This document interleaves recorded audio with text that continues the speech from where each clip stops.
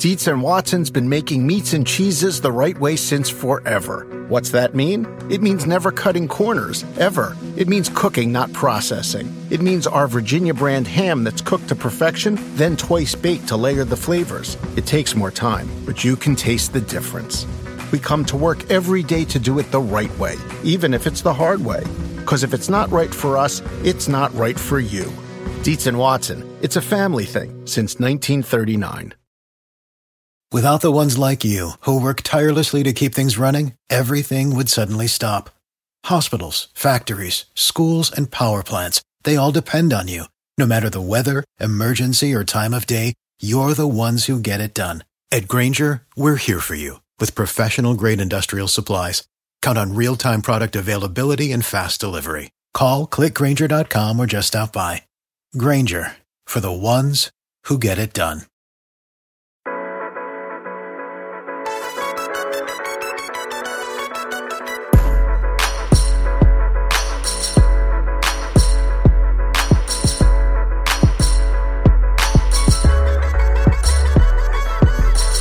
Everyone, Roto-World's Josh Norris here with another episode of the Roto-World Football Podcast. A little bit different. Solo episode this time. It's because it's like 10:48 p.m. on a Sunday night.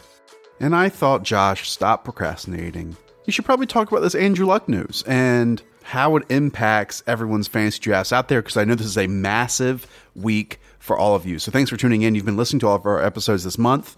Hopefully they're helping. I know they're helping in some way. So as all of you know by now, Andrew Luck retired on Saturday night, actually during the Colts and Bears preseason game. One of the craziest, wildest stories and football events I've ever witnessed. We know that Luck, since really May, had been working back from this calf, ankle, leg injury, and it just hadn't gotten better. And it's not the first time Luck has been dealing with these injuries, right?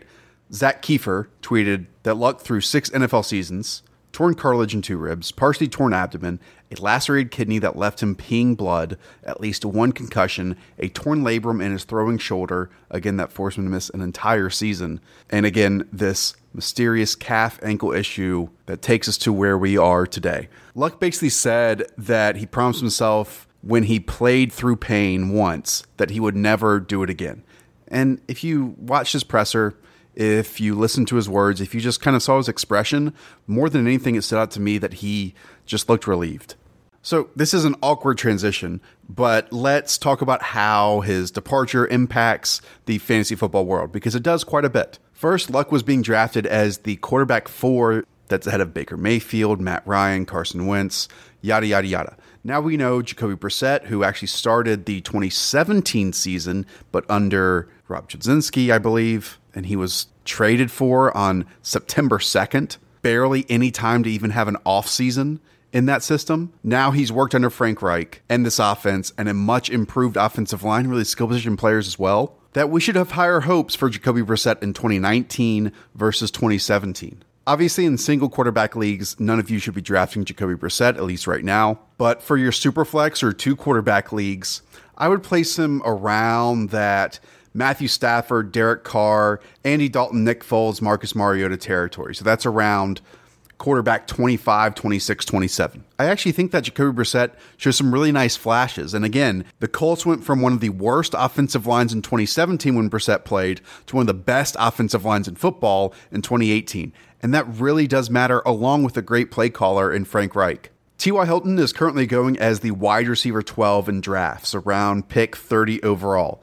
Now that's on the heels of a 120 target season when he hauled in 76 passes for over 1,200 yards and 6 touchdowns. We know that Andrew Luck was really able to kind of unlock that vertical ability for multiple years that T.Y. Hilton shows and is one of the best in the NFL in that area. Now back in 2017, again, a different situation offensive line and coaching wise, but back in 2017 with Jacoby Brissett, Hilton caught 57 of 109 targets for 966 yards and 4 touchdowns. Again, this is an interesting situation we have, right? Many times when a backup quarterback comes into play for a full season, we don't have experience with it. We don't have a sample size with it. We do for many parts of this offense. Now, that 2017 season was T.Y. Hilton's lowest touchdown total of his career and second lowest reception and yardage total actually since his rookie season.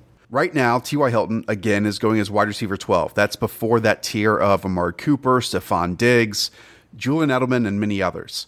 At the very least, I would actually drop him below Tyler Lockett and a few other names, and I'm pushing him down from wide receiver 13 to wide receiver 21. Now, it's in that same tier of wide receiver 2 territory, and I actually think that T.Y. Hilton has impacted the least. Sure, maybe his ceiling is capped a little bit, but if there's one primary skill position player outside the quarterback that is vital to the Colts' success, it is T.Y. Hilton. He will still get his targets. He will still get his yards. Again, feel comfortable selecting him around that wide receiver 20, wide receiver 21 territory. We already knew that Eric Ebron was the most obvious regression candidate in all of fantasy football this season after scoring 14 touchdowns in 2018, 13 receiving and 1 on the ground. In fact, prior to last season, he had accumulated 12 total touchdowns in 4 seasons. Prior to this news, Eric Ebron was being selected as the tight end 8, and at the very least should drop down below Vance McDonald, Austin Hooper, closer to that tight end 11 mark. And I wouldn't begrudge you at all if you want to draft David Njoku,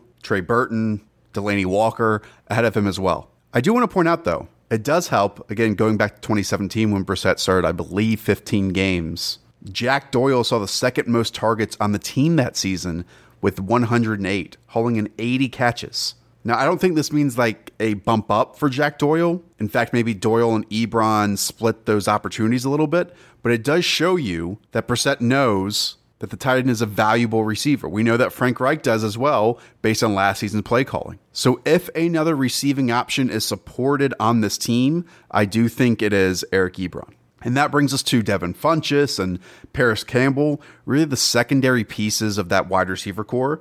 Funchess had an ADP of wide receiver 56, was being selected ahead of Jamison Crowder and Adam Humphries, and Campbell wasn't too far behind, wide receiver 67, which is surprising since he's missed so much time of preseason. Now, Campbell should be drafted after Trey Quinn, Rashard Higgins, Cole Beasley, and other names, and in fact, probably should go undrafted for you right now. I want those other certainties. Again, the Jamison Crowders, the Adam Humphries, the Trey Quinns, the Rashard Higgins, the Cole Beasleys. I understood taking a Devin Funchess. I have a lot of shares of him in best balls because we thought Luck could maximize and create opportunities for a lot of options in the passing game. We aren't so sure of that. It might be a little bit more funneled, a little bit more narrow with Brissett at the helm. Obviously, the quarterback change doesn't just impact the passing game. It obviously impacts the running game as well. Once again, let me reference 2017 with Jacoby Brissett as the starting quarterback of the Colts. Again, it was a different play caller, but Frank Gore, a 34-year-old Frank Gore, saw 261 carries for a whopping 961 yards and 3 touchdowns to actually go along with almost 30 receptions. And actually, Marlon Mack was a rookie that year. He almost saw 100 carries, 93 actually, for over 350 rushing yards and over 20 receptions themselves for 4 total touchdowns. Again, I will point you in the direction that the offensive line is much improved, and we know that one of the most important parts of a successful running game is the yards created for a running back prior to contact. And the Colts are much more suited to do that in 2019 than they were in 2017. But an issue is to go along with blocking. Game script is important as well. We want teams that have neutral and even more importantly, positive game script. In 2018, the Colts ran 37% of their plays when ahead on the scoreboard, and compare that to 2017 when it was just 30%. Marlon Mack is currently being drafted as the running back 18, around the 35th overall selection. He's at the end of that tier with Damian Williams, Aaron Jones, Devontae Freeman, and all 4 of those names have feature back potential, right? In terms of workloads that near 20 touches per game. But you would all agree that Mack now sits at the end of those 4 names that I mentioned, Damian Williams, Aaron Jones, Devontae Freeman. And now the question is if names like Derrick Henry, Chris Carson, and Mark Ingram should be selected over Marlon Mack now as well. I would absolutely say that yes, Carson and Ingram should. And the main difference is wins and losses. In wins last season, Marlon Mack averaged 19 touches. That dropped to 11 touches in losses. And actually, the inverse is true for Nyheim Hines, which makes sense since he's a pass-catching back. He saw 7.3 touches in wins compared to 12.5 in losses. So if anyone's actually boosting their ADP from this quarterback change, it might actually be Nyheim Hines. who was going as the running back 45. I do want to talk about Lamar Miller for a moment, but before I do that, I want to point you in the direction of NFL Game Pass. They've been great and sponsored our podcast all preseason long, and preseason is very important. And the way you can go back and watch great rookie performances from Darwin Thompson, who I think is a steal, Alexander Mattison, who's a steal, Tony Pollard, all these rookie running backs can really unlock your drafts if they hit. Tony Pollard, another example.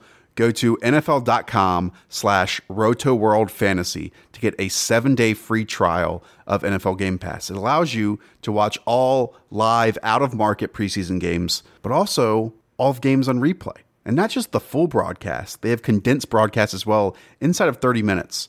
Again, NFL.com/RotoWorldFantasy for NFL Game Pass. Let's quickly talk Lamar Miller. Tore his ACL early in Saturday's contest. Over his last 3 years with the Texans, Lamar Miller has seen ridiculous volume. 268 carries in 2016, 238 carries in 2017, and 210 carries in 2018. He was going around running back 30, and that was after the Texans acquired Duke Johnson for a 4th-round pick, which can turn into a 3rd-round pick if Johnson is active and plays in 10 games this season. Duke Johnson is currently being drafted as the running back 39, again, just a few spots after Lamar Miller was. And if I had to guess, I wouldn't be surprised if he vaults all the way up to like running back 22, running back 25, and if he goes to running back 30 in your draft, absolutely snap him up. I mean, we haven't seen really Duke Johnson in this offense yet. He's been dealing with a hamstring injury. But the Texans like him.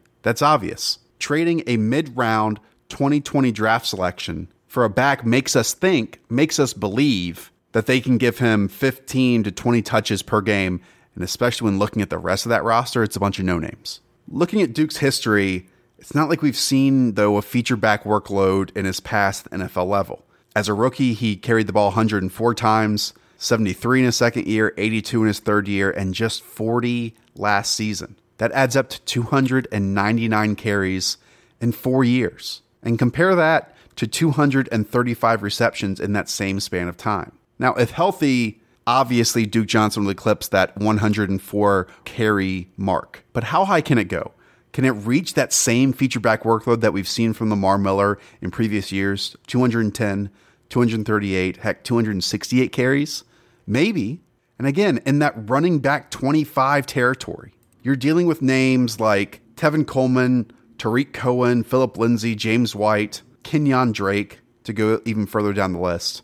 Personally, of that group I just mentioned, I like Tevin Coleman the most. And after that tier of Chris Carson, Mark Ingram, David Montgomery, and Sony Michel, why not take a shot with Duke Johnson ahead of a James White? Why not take a shot of a Duke Johnson ahead of Tariq Cohen?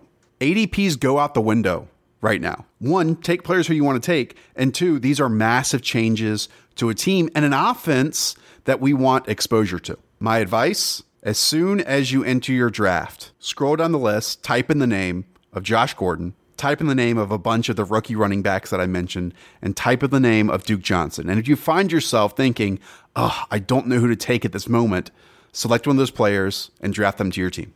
All right, I know this was very Colts focused. I know this was very Josh focused as well. Hopefully you enjoyed it. It's an important part to your drafts this week. And if you want even more help, you can buy the Roto-World Draft Guide. Just go to rotoworld.com/win, W-I-N, to purchase. And go and listen to the previous episodes. Must-haves, players to avoid, a full 16-round draft.